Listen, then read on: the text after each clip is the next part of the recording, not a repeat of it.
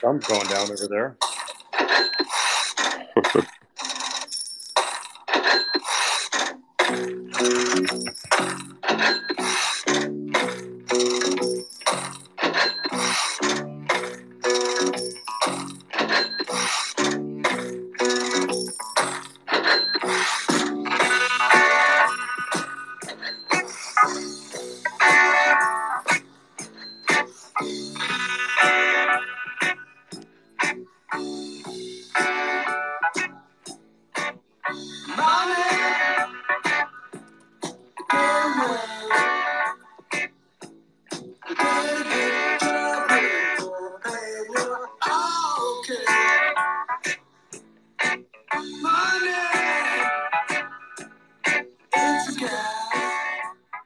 All right, all. I think we'll get rolling at least with some intros, and all right, we have Arvin now as well. So let's hop in. Let's bring Arvin up. Thanks everybody who's coming together today. This is the second space in a weekly series we've launched called Adopting Bitcoin: A Conversation with Galloy. We're here to hold discussions with thoughtful leaders about how to better enable communities and institutions to use Bitcoin as money, which is our mission at Galloy. So really excited to have Stephen DeLorme here today, sort of to lead and kind of center this discussion. I'll let him introduce himself, but he's a UX designer working on the Bitcoin Design Guide, and we met down in El Salvador. And for anybody that has not yet seen his blog, he traveled around and tried paying in Bitcoin at many different places during his time down at the conference. And so really wanted to center this conversation around that. And then, we'll spend about maybe the first 30 minutes recounting his experience, identifying some of the challenges, some of the opportunities that he presented. And then we'll bring some people up for questions and comments after that. So we also have Arvin, who's an engineer at Galloy, and Chris Hunter, our co-founder and Adopting Bitcoin co-host. And so we may bring a couple other people up here as well over the time.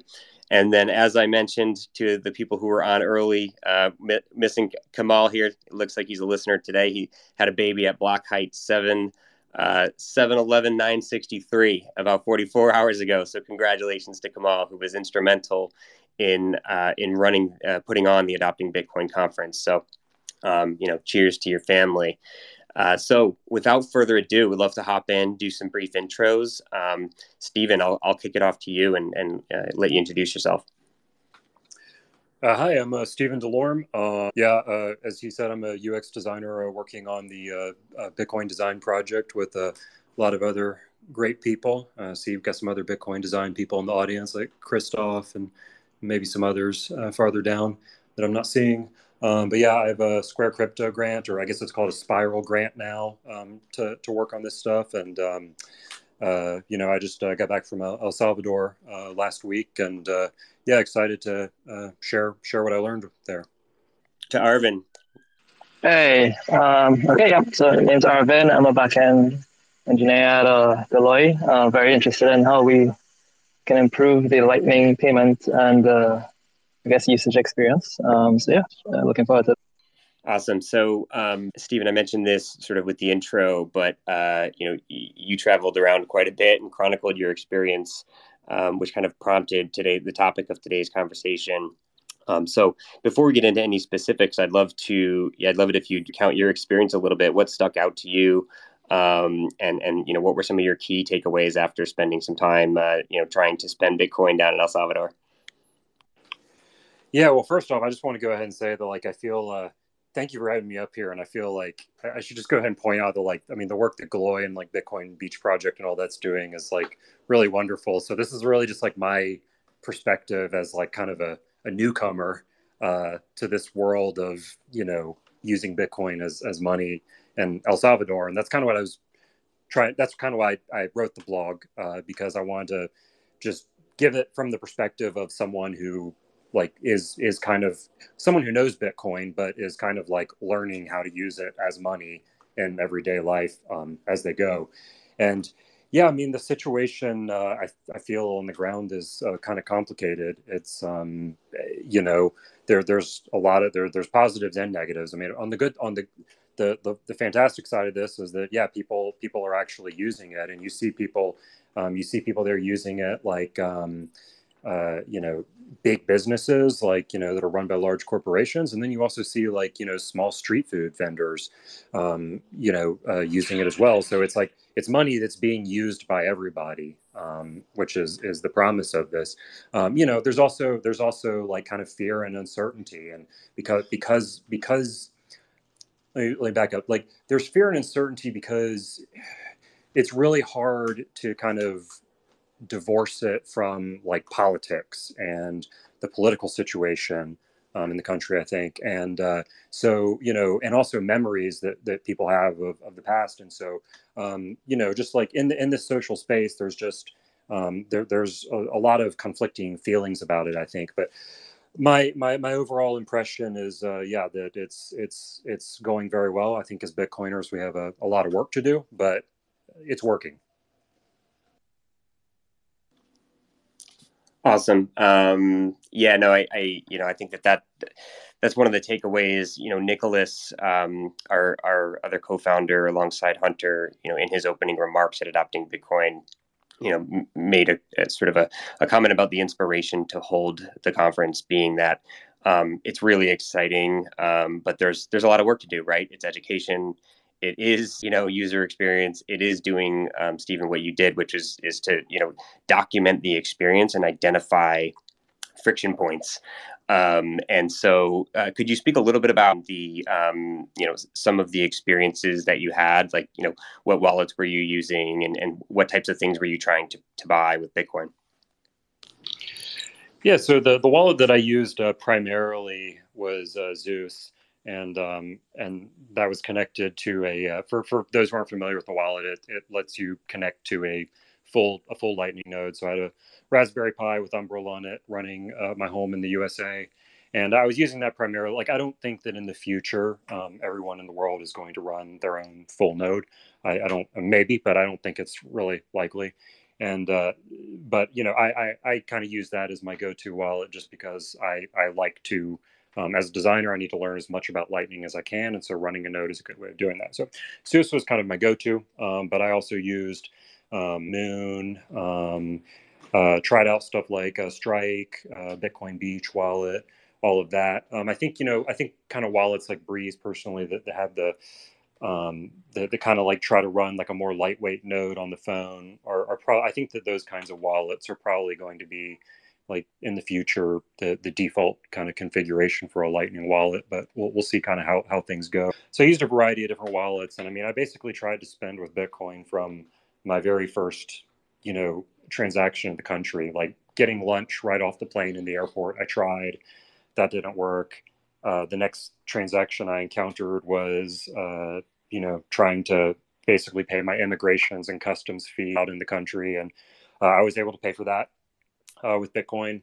Um, and I basically would just ask, you know, everywhere I go, you know, in my terrible beginner Spanish, you know, yo quiero pagar con Bitcoin, or aceptas Bitcoin aquí, you know, I ask these questions, you know, wherever I'd go. And you know, it just kind of depends on where you go. I mean, I'd get everything from coffee to lunch, dinner, paying for my lodgings, pretty much everything. Um, you know, and just kind of the experience that you have, you know, varies depending on where you go. I can keep talking more about that, but I wanted to kind of leave a point for you to jump back in. Yeah, no, I'd love you to keep going. You know, Yeah. some of the, I think hearing a little bit about, yeah, the different experiences that you had are great. I mean, I think you setting the stage with some of, you know, your stories, and then we can kind of dig into specifics or questions after that. Yeah. So it just like there's a lot of different kind of merchant, you know, devices, and, you know, merchant point of sale systems being used in the country. Um, you know, just like overall, just like to paint a broader picture, like the vibe is way different in San Salvador than it is in places like El Zonte or even El Tunco. So like there's just different types of software being used in each place. So like, you know, I spent the first part of my trip in San Salvador, and, you know, like the majority of the places you go into are probably going to be using Chivo, which for those that aren't aware is like the government kind of custodial wallet. where you get your $30 worth of free Bitcoin. And there's a couple different, versions of that. Some versions is like an app that you run on your phone. It's called the retail version. Then there's another one that's like a merchant device, which is like a little, thing that prints out a receipt and all of that. And then there's also like a browser-based version that a cashier can just like pull up on their like if they already have an existing point of sale terminal with a web browser, they can just go to like the Chivo browser wallet and use it that way. And so like depending on what you do, the experience is going to be very different. Like my very first one was very rough, paying for my immigration fee because they pulled out the Chivo merchant device. That's what I call it. This like little thing that prints out a receipt and tried an address for me. And I realized that it wasn't a Lightning invoice, which I thought was interesting. It does not default to Lightning. And I think I ended up I ended up pulling out Strike, I think, to pay it just because I was really nervous going through immigration with, all this stuff going on. But then, other experiences have gone smooth. Starbucks, they use like IBIX Mercado there, and it uses Lightning by default. So I could take Zeus and just pay for my coffee with a Lightning invoice, and it works. Like that's it's kind of weird when you think about it, because when you read about Lightning and just the protocol and how it works, and it starts to get pretty complicated, and just like you try to imagine the system scaling in your head, and it just seems like I don't know, it seems like a fantasy sometimes. But then you go to El Salvador and it's like actually working. I have a Raspberry Pi in the USA that just allowed me to make a Lightning payment in another country to a Lightning invoice in a Starbucks. So that works. Non-custodial Bitcoin over Lightning works. I guess. Oh, sorry, you're going to say something? Yeah, I'll there. Wanted to get any thoughts from Arvin. I think he's in El Zonte at the moment, and to see if he had any thoughts on that, sort of the fragmentation or the sort of variation of the merchant experience and what he's been seeing in trying to make payments with Bitcoin. Hey, yeah, sure. So, Steven's accounts have actually been pretty accurate. He's done a lot of, I guess, trials of different types of experiences trying to pay across here. And I mean, like, so I've been here, this is probably my third or fourth week here. I'm actually at Point Break Cafe in Zonte right now, so I'll be paying for whatever I have here with Bitcoin after.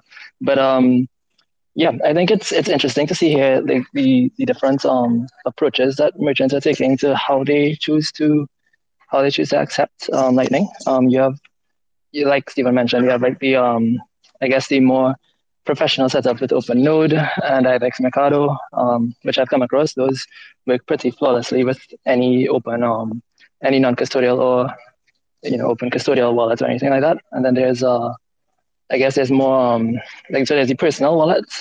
So you'd come across people who are sometimes using, say, their personal Pax, I saw Paxful wallet, personal Bitcoin Beach wallets, personal Chivo wallets, and that's also been an interesting experience. I think it's that, like Steven said, it's that Lightning mostly works, but there are some caveats, and I think the caveats are mostly around how the different implementations choose to, I guess, work their trade-offs, what they're optimizing for, and the added-on things that they try to accomplish.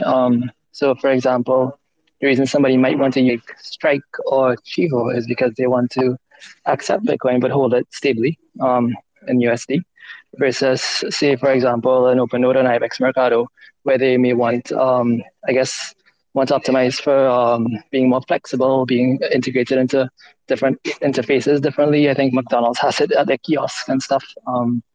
And like the Bitcoin Beach wallet, that's optimized for like smaller merchants who don't necessarily have the capacity to be able to do a full setup or maintain a full set of infrastructure or anything like that. It's a simple open an app, put in your phone number, and it's a custodial setup, but it works. So I think it's been interesting to see that range of options that people are doing and how they work with people trying to pay. So yeah. Right on. Stephen, I think I could probably count this by looking into your blog post. But how many, say, what percentage of transactions would you say, or at least requests, when you asked if you could pay in Bitcoin, were you actually successful in doing so? That, I would say in San Salvador, that would be about 50 or 60%. Mm-hmm. Now in El Zonte, it's like 100%. So it kind of depends on where you go. Yeah.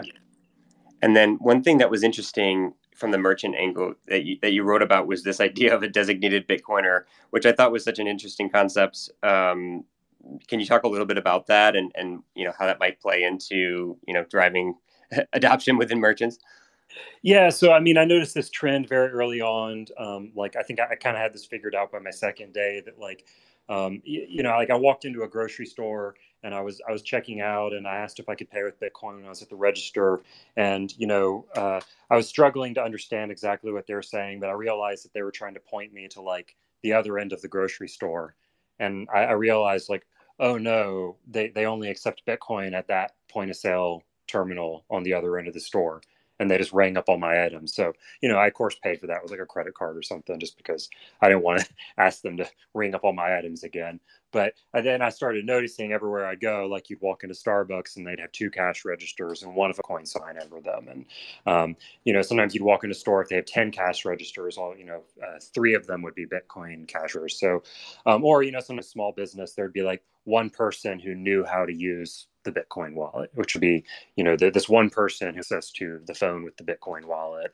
And so it's like you kind of have to, just in the present day, if you want to go travel in El Salvador and spend your Bitcoin, you kind of need to be just careful to announce your intentions like very early on. Don't tell them you want to pay in Bitcoin like after they've already scanned in 10 items. Like, announce it before they start punching stuff into the register. And it's like, look at your surroundings, look for the Bitcoin signs, stuff like that. I was just trying to speculate like why this might be. I think like part of it might be, I mean, one thing about it might be that, just simple, like, they're just trying to be legally client. Like, if a business doesn't necessarily care that much about accepting Bitcoin, like if they don't have incentive to, because like in San Salvador, a lot of people use credit cards from what I can see. So like if they don't have an incentive to accept Bitcoin, they might just have like one Bitcoin point of sale for the sake of being legally compliant. Another kind of thing too is that you have some like legacy point of sale systems, and it could be that some businesses are having trouble like integrating the Bitcoin payments with their existing, IT infrastructure. So, that could be, part of it too. And then another thing too is like I have witnessed like several problems just with wallet compatibility and stuff like that, where making payments is really slow because you try to make a Bitcoin payment somewhere and you struggle to figure out what's the right kind of QR code to use, and maybe the internet connection's weak, and a payment that would have taken like really quick, could have been really quick with a credit card or cash, suddenly ends up taking like 3 or 4 minutes with Bitcoin. Like, no joke, like something like a lightning payment should be like, should that payment should be like done in 5 seconds. But sometimes just because of the current incompatibility stuff, you just, you spend like 4 minutes fiddling with stuff trying to get it to work. And so I can see some businesses being like, okay, it's okay if you want a Bitcoin, just do it over there, and like we're gonna have the slow moving Bitcoin line, and then everyone else can use cash and credit cards. So I don't know for sure. Those are just some guesses to kind of why that is the way it is. Yeah, it's interesting of how fast it could be, and then you have like sort of the current state, which of course there's work to be done. I mean, one thing when I was in El Zonte, I was tipping people. I was asking, "Hey, do you have Bitcoin Beach Wallet?" And there was even somebody who just showed me on a piece of paper his username in Bitcoin Beach Wallet, and it was extremely fast. And so, and there was actually some street musicians, right? And with a QR code, and I didn't have to interact with them. I could just zip them some sats, and it was extremely fast. But, that notion of the merchant, which is, oftentimes an employee of a who is not familiar yet with Bitcoin and trying to navigate, I think, probably two things, right? The education themselves, but then also the technical infrastructure. Definitely a little bit of a hill to climb. I just wanted to jump in really quickly on Stephen's point. There was one scenario we had as well at a meetup, I think, with Stephen and I were there, where the QR code scanning can be an issue.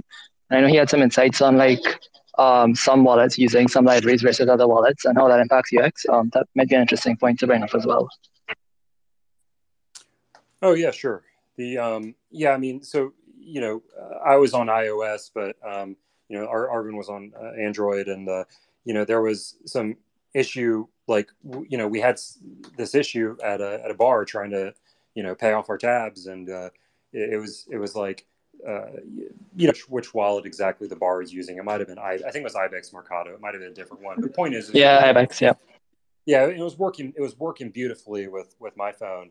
And then when Arvin was trying to scan it, it was like it just like he could not scan the invoice, and it took a long time. And then somebody else who was there with us had an Android phone, and it was the same thing, like multiple wallets. It was like Moon was one of them. I can't remember the other one. It might have been Blix or Phoenix, but like multiple different wallets on these Android phones could not scan the Lightning QR codes, and turned into a big designers and engineers trying to figure out the problem over multiple evenings. And I mean, part of it is that like Lightning invoices are just incredibly dense. So the details, the unless you're using LNURL, if it's a straight Lightning invoice, the QR code is just so detailed. And the camera, we noticed that if we took the Android phone with some of these wallets and we like tried to move the camera closer and farther away from the invoice, basically the camera was not automatically focusing. So you expect on your smartphone that you can tap something on the phone and it'll automatically refocus. Or like if you hold it up to a QR code and it's out of focus, most of the time you don't even need to tap it. The phone just automatically knows to readjust the focus on the lens. But on these particular Android wallets, the camera would not focus. And so you basically have to move the phone. If you understand about focal length, it just kind of when you have a fixed focal length on a camera, you have to be at a certain distance to get your subject in focus. And so we just have to like back the camera up or move it closer until the QR code just happens to fall into focus, and then it could read it. And I've heard, I don't know, maybe some engineers, if there's anybody in the audience who knows more about this, could correct me on this, but I've heard that there are some issues with Google with Android camera libraries, that something to the effect of like the stock camera library that you would use to interact with the camera on Android is like proprietary, or the code isn't open source. And so like if you want auditability and full open source in a ballot, then you have to use an open source camera library, and sometimes these libraries aren't able to manipulate the camera as well.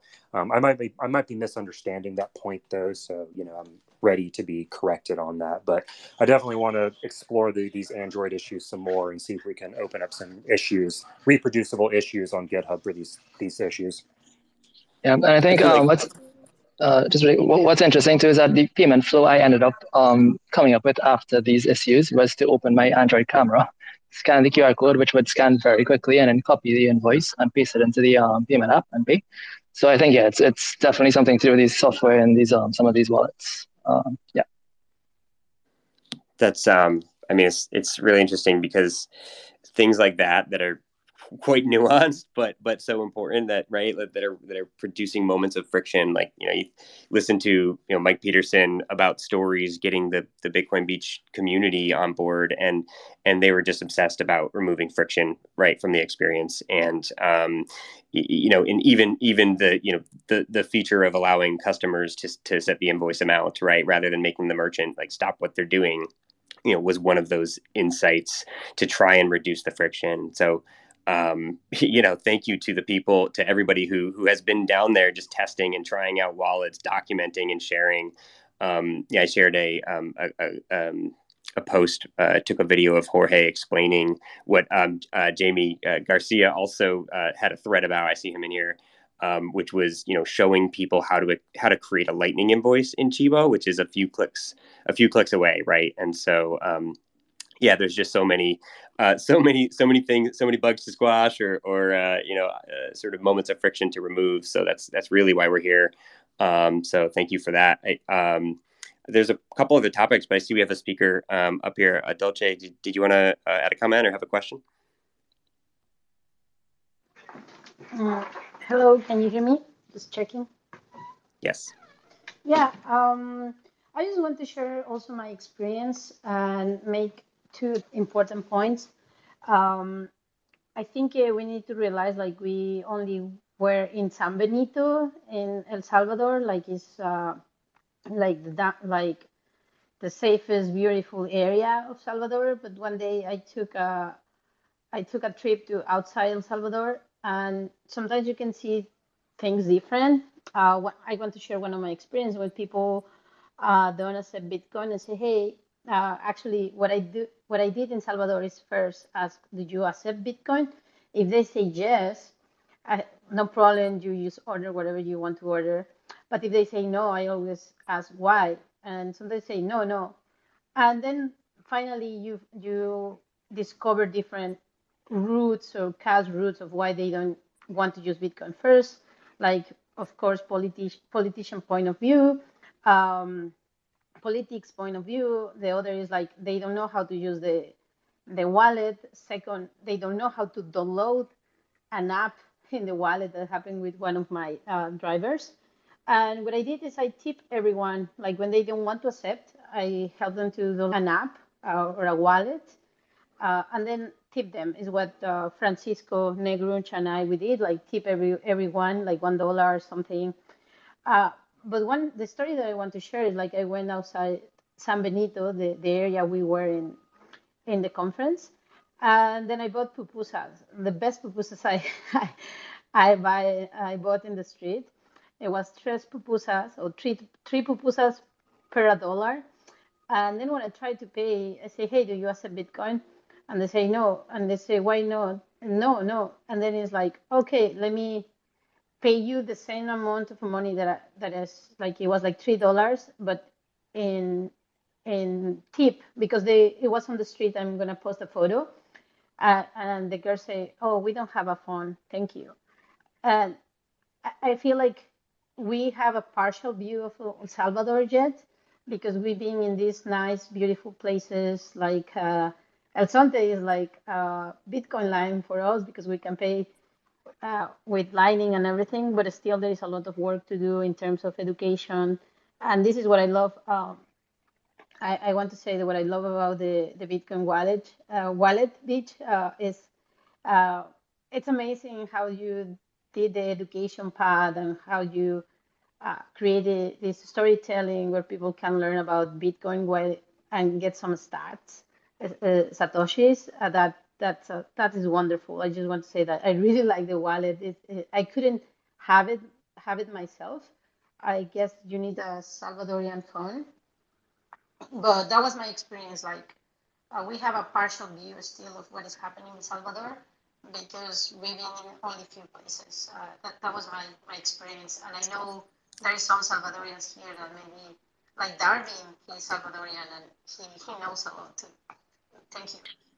Thank you for the comments, and I totally agree. There's many different perspectives that we need to take into account, and so that's definitely why we're coming together today. And I think Stephen's perspective a good one from, to your points, some of the areas, and so really interested to learn about other perspectives and identify some of those friction points. To your point, education being a huge one. So thank you for those comments.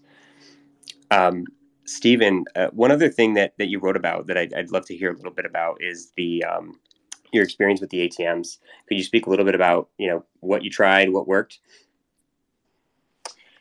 Yeah, sure. I could speak about the ATMs, and yeah, thank you for those comments, Dolce. I agree with you. That's you go outside of San Benito, the experience is very different in other neighborhoods. And I have a point about that I want to circle back to later, just about like smartphone usage. I have some questions in general, but about the Chivo ATMs, I found one. I actually didn't know. Apparently, there's some in my city I could have been using this whole time, but I ended up trying one in San Salvador, and it was I thought it was overall a very like smooth experience, and at least what people who live in San Salvador told me was that they felt that the ATMs were like a really important part of people seeing Bitcoin as money, because just the idea that If you can take your cash and go get Bitcoin at an ATM, or you can take your Bitcoin to an ATM and get cash from it, that helps with the idea that it's money. So that the ATMs actually play a very important role, I think. I went there, and overall my experience was good. I kind of you punch in your phone number, all of that, go through. If you want to buy Bitcoin, you insert cash, and then you generate a wallet address on your phone and scan it and all of that. It's probably fairly standard stuff for anyone who's used a Bitcoin ATM before. I didn't know that I needed I didn't know that I needed to give up my passport until the end of the transaction, until I had already kind of left the ATM. Basically, what it was is the kind of hiccups I ran into was I set a really low transaction fee on my phone at one point. Okay, so let me back up a little bit. I ran into two problems. One, I tried to buy Bitcoin with cash, and they never sent it to my wallet address. They just printed out a receipt with my Bitcoin address on the piece of paper, saying you'll get it eventually. And I noticed that someone else left their receipt in the machine, which I thought was interesting. And so I had this. It made me start to wonder if people are leaving their receipts in machines. You see this all the time at gas stations and stuff too. But Bitcoin addresses are being printed. That seems like a slight security risk. So it might be nicer if that's skated in some way. But I never actually got my Bitcoin, and I checked the mempool explorer and all that, and I could never see the Bitcoin come to my address. And I had to get on and get on support with them, and they wanted to see my passport and all of that. And I wasn't going to send my passport over Telegram, but I conceivably I would have gotten my Bitcoin had I had a Salvadoran phone number. But the other kind of interesting one I thought was trying to get cash for Bitcoin. And you send your Bitcoin to a Bitcoin address that the ATM provides you with. And I set a really low transaction fee just because I wanted to see what would happen if the ATM had to wait for 2 hours for my transaction to clear the mempool. And I never got my cash. It printed out a little receipt for me, and basically told me that it gave me a redemption code, and it was like, you need to come back later. Actually, it didn't even tell me that. It just gave me a redemption code, and kind of put the pieces together in my mind because my transaction hasn't been included in a block. That means that I have to wait for it to be included in a block, and then I have to come back once it's been included in a block with this redemption code, punch in the number, and then it'll give me my cash. And I thought that was a little interesting just because I'm not entirely sure. I mean, I did set a low transaction fee, but I'm just worried that that could happen even on I don't know. I mean, sometimes Bitcoin wallets will give you choices like, do you want a low priority or a high priority? And if someone's trying to save money, which they could totally be trying to do, then their transaction could get stuck in the mempool like mine did. And I'm not entirely sure. What I'm getting at is I don't know how a new user understands they're supposed to come back and type in that redemption code. There's nothing to indicate oh, your Bitcoin withdrawal. So I thought that was, I'm not sure if other people have had maybe different experiences with Chivo ATMs, but I mean, overall, I thought that the experience was very good. There's just some kind of minor hiccups at the end of the flow.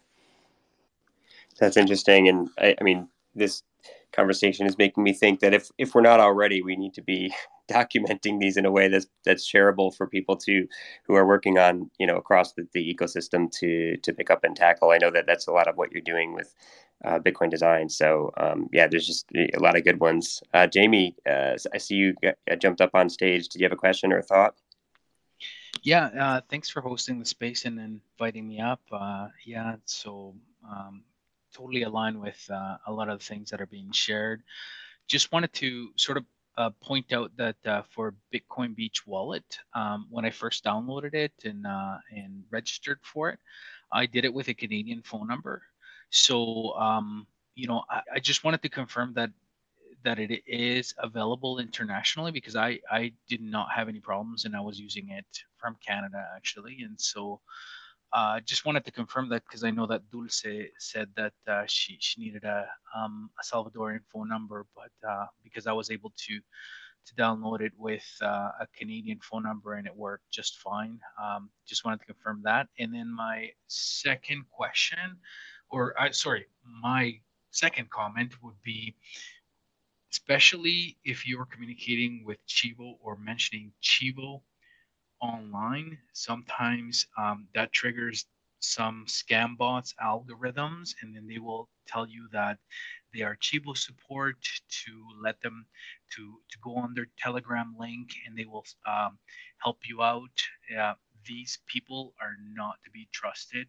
You have to go straight to the source, into the inbox of Chivo wallet, of the actual Chivo wallet on their website or the or Twitter to actually talk to those folks, because the telegrams links that they're sharing through social media, either Facebook or Twitter or others, they are basically scams. So do not give them anything, and just know that when you write anything to do with Chivo, either their handle or the word Chivo, those algorithms pick that up and they automatically send you a message. So what I've been doing is I've been track it by using the upside down exclamation mark and or inverted exclamation mark, and then that seems to go through. So just a little hack for you guys. So yeah, thanks guys. Thank you.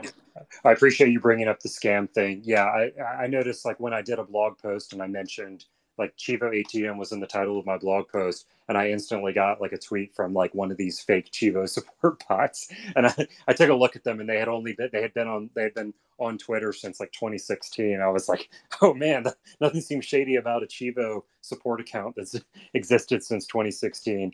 So yeah, they're all over the place. I'm 99.9% confident that the Telegram bot one I was speaking to is legit, because they actually print out like a URL on the receipt when you go to the ATM, and so the receipt actually has like a web address on there that you go to for support, and then if you go to that website, it'll give you like a WhatsApp and a Telegram bot that you're supposed to communicate with. So I'm 99.9% sure that the Telegram one I was speaking with was a legit support channel, but nonetheless, I wasn't comfortable giving them sensitive information. Good point on that. I've seen those scams popping up everywhere. So yeah, something to definitely keep people aware of. I like the hack, Jamie. Felix, I see you hopped up. What questions, comments? What are you thinking? Hey, hi all, and thanks for hosting the space. I just wanted to chime in. I've just come now, but like I had another experience yesterday where I went to the supermarket here, and again, it was an on-chain payment, and I'm thinking, like, I think really on-chain die. It's like such a terrible user experience if you have to wait for confirmation. Nobody understands that. You can't explain this to people. But it's interesting though that before we did the payment, the supermarket clerk actually told that we might have to wait for 30 to 35 minutes if you want to pay with Bitcoin. I looked at the pictures I took from the screen today, and I saw that it was like a web UI, and it also had like a Lightning option, but by default it was like the on-chain stuff. So I might be inclined to go back today and test if it's possible to switch that to the Lightning version and see if that works much better. But yeah, for anything time sensitive, I think in the future we should just not bother with on-chain payments because the amounts are always pretty small anyway. And once the fees are going to go up, hopefully in the future for on-chain payments, Lightning will be the default for anything that's these kind of size of payments. I'm sorry if I missed this. What was the merchant using Chivo, or do you know what they were using to accept? Yes, it was Chivo, but it was the new. I mean, we've seen many breeds of Chivo here, right? You have the personal Chivo wallet, you have the POS system, and then you have the tablet version. And this was another breed I haven't encountered before, which was like a web UI thing, and they had to like alt tab in their IBM computer cashier system. And it was very interesting because there was one guy who kind of knew what was up, but our cashier, she didn't know what was going on, but he explained it to her, and I was like listening in to like see how they are like being on the fly, basically how you would in the future help a customer who wants to pay with Bitcoin. Jeff later CPFP'd the transaction because for some reason the memo was suddenly 50 megabytes deep, and it would have probably taken a couple hours, if not a day, to clear. We CPFP'd it, and then but we were able to leave the supermarket even before confirmation, because the guy went in the back office, and then I think he called like the Chivo stuff. I'm not entirely sure, but eventually we were able to leave the supermarket before we had a confirmation. But yeah, later I took some pictures and I analyzed the pictures, and I saw in the web UI thing that there is a Lightning option, but they didn't know maybe it was there, or you can click it. And I'm gonna test that today. This was at the Super Selectors, like one of the biggest supermarket chains here. So if you test that out in the future, definitely try to choose Lightning stuff. Yeah, that's great. I'd love if you'd share your photos, and if you, I don't know if you plan to kind of write it up in any way, but would love to sort of to just learn what you're seeing, and then B, help other people, help pass that people so they can see. It sounds like that was another case of the designated Bitcoiner that Stephen was talking about. Somebody at the merchant that kind of understands what's going on, or is helping people process the transactions. But I think especially for the folks on this spaces, coming together like this and sharing experiences and documenting them. Hopefully we can produce some resources and get that into the community to help people, because it sounds like per your comment about the button of Lightning, it's like some of these systems may actually enable Lightning invoices. They just don't know where to click and where to find it. Yes, very much. But just a very quick disclaimer. I've heard terrible news about the tablet version of Chivo, and Lightning just does not arrive there at all. But I've heard from some people who have had the web version, and they had like a pristine experience with Lightning, but I haven't had that yet because I didn't see it only later. So if you do have the tablet version, don't try to use Lightning there, because it's definitely not going to work. But for the web version, it might. I'm going to test out today or tomorrow. Yeah, I endorse that. I lost 2 payments yesterday and today to the tablet version. It just never shows up. That's interesting to hear. I thought I assumed this time that the people using the tablet version were using the web version just on the tablet, but I was wrong on that apparently. But no, the web version works very well, at least in my experience. The personal retail one you hold on your phone, and that one is incredibly slow at receiving Lightning payments, unpredictably so. Sometimes it takes 30 seconds, and sometimes it takes an hour, and the payment shows up. The thing that's creepy about it is that the payment shows up completed on your phone, because as many of us know, Lightning payments are atomic. They succeed or fail. So it shows up completed on your phone, and then the person just doesn't see it on their end. And that's the scare. Those are the kinds of user experiences that I find to be really scary, because that's like, people see this kind of stuff. They're probably telling stories like, yeah, this guy tried to pay me in Bitcoin, and it ate his Bitcoin. That's the kind of stuff we really don't want. Yeah, it's really scary if you lose and you don't know how you can reach a Chivo support. But this, I think, really just happens to foreigners, because if the people here pay with Chivo, they always never use Lightning or Bitcoin. It's just like an internal database transaction. So there's that these hiccups only tourists will. But yeah, it's early days. Hopefully it gets better. It's better than I expected, to be honest, especially if you have this experience at McDonald's here with OpenNote and the terminals. It's just absolutely mind-blowing. It just works. I think it's even faster than if somebody would pay with a credit card. I will try to make a video with somebody racing to buy a cheeseburger on 2 different terminals, one with a credit card and one with Lightning, and see which one comes up faster. I like it. Payment races. Yeah. Great. I do see Darvin there. If you want to hop up, feel free to request. I know Dolce recommended you as somebody who might have some insight to the space. In the meantime, Stephen, one of the things you mentioned previously was the notion of hiding wallet balances, and I just thought that your observations were really interesting there. Could you would love it if you'd share with the people in the space like how you're thinking about wallet balances and whether they're hidden or they're shared in the in the sort of the wallet UI.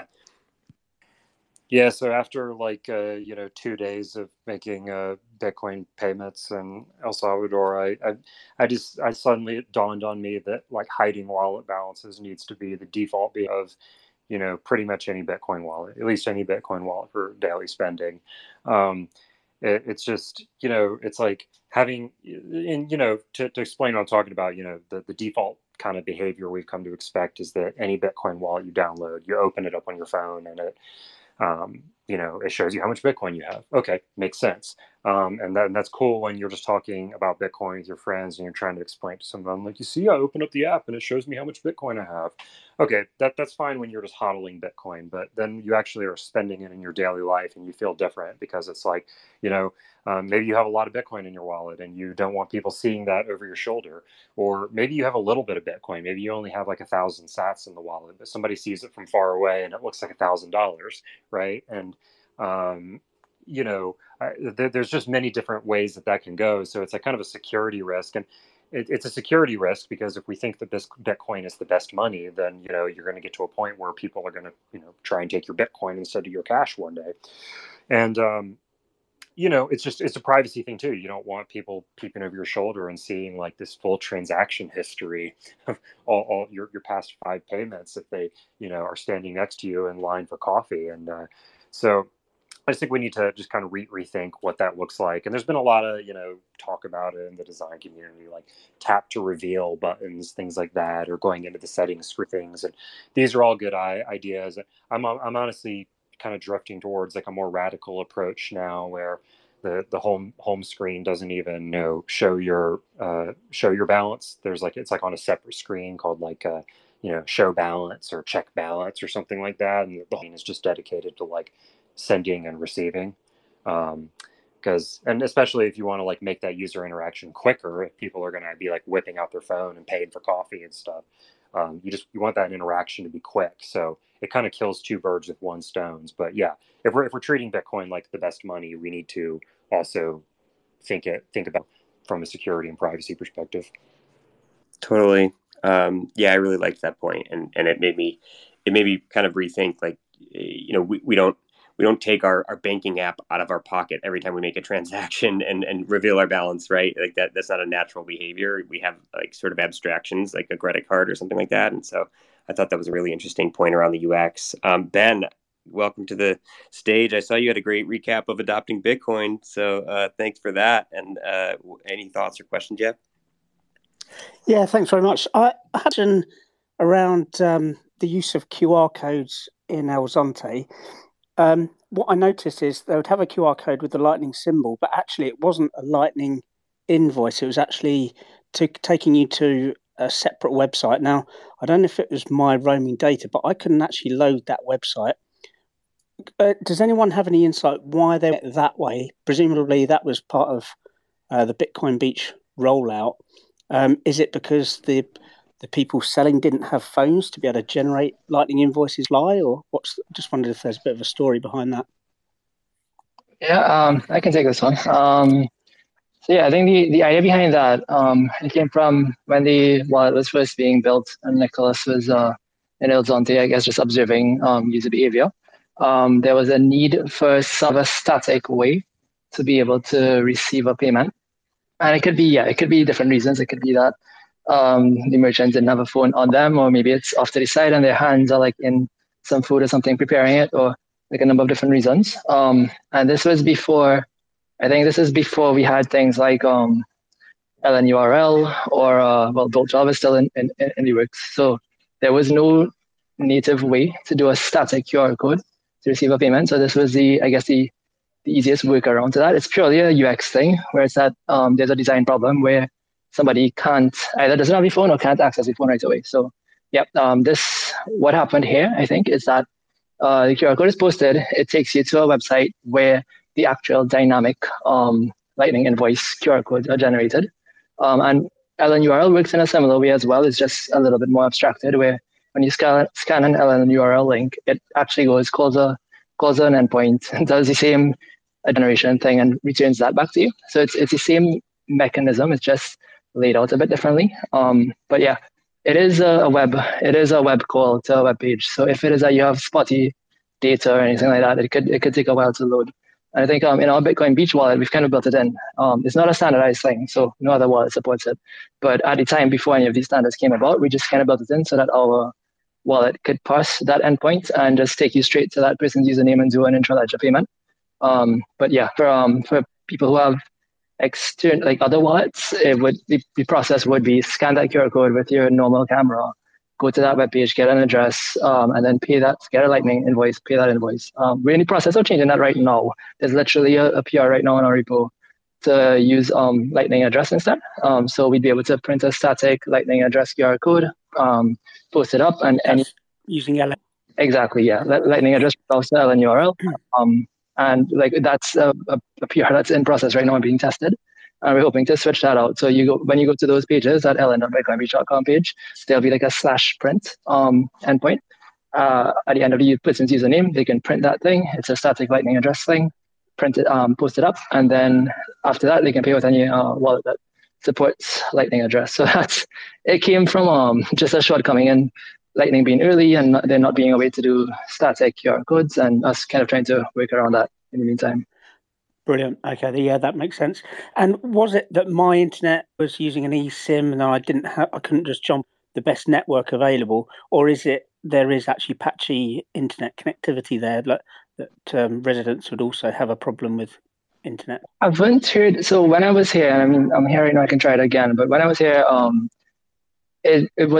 think it was okay. Like I didn't really hear too many problems of people trying to load the page. I mean, I could be right. It's just anecdotal in my experience.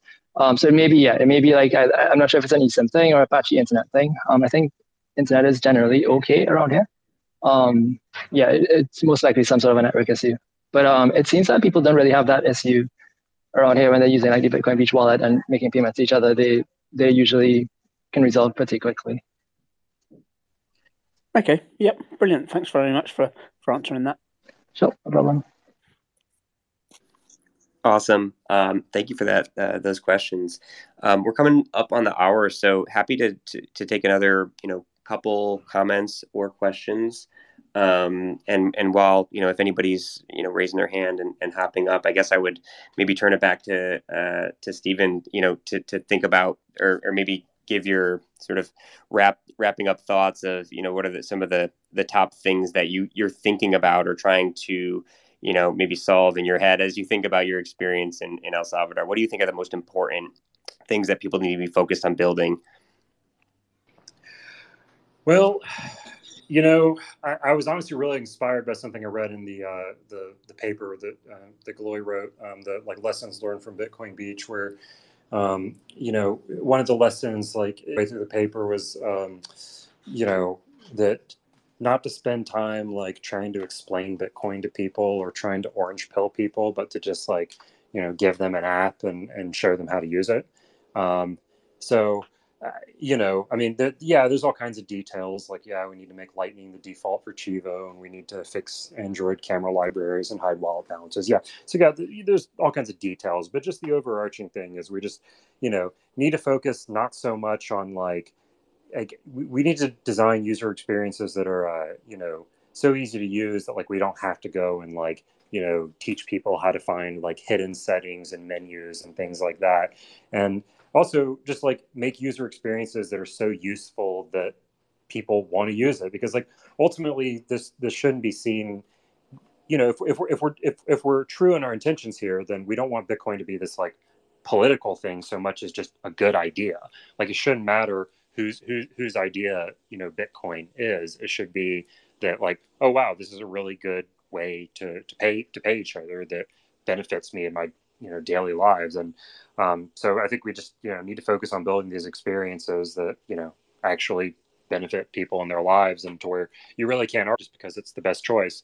But one thing I kind of that's been nagging at me is just the issue of like smartphone usage. And I mean, this is something I think Dolce kind of alluded to earlier, but I'm a little unsure about like what smartphone usage is like in the country, because like when you're in San Salvador, particularly in San Benito, many people have smartphones, and in El Zonte, even too, there are many people have smartphones, but I'm just not entirely sure. Like, I don't know if there's any like data out there about what smartphone and data plan and stuff like that are like in the country. Like, I think that places like El Zonte and San Salvador have incentive to have good internet and all of that, and like especially any place that tourists are going to go to. But I'm just like, I don't know what internet access is like, and my concern is, someone who lives there can tell me better about this. I don't know, like, is it really good everywhere you go? Is it really bad? Can anyone get a smartphone? Is it an issue of like, can everybody get them, or are they too expensive, or do you have to ride 2 hours on a bus to find a smartphone? So I think just like more broader than just Bitcoin and UX, we just like also just need to think about like, technology in general, and like, how many people have access to it. I believe that a lot of people here have like prepaid cards, and then they have to like top up to like have some actual data. I think there's like a few services like WhatsApp which are excluded from any data counter, so you can always use WhatsApp. But yeah, if you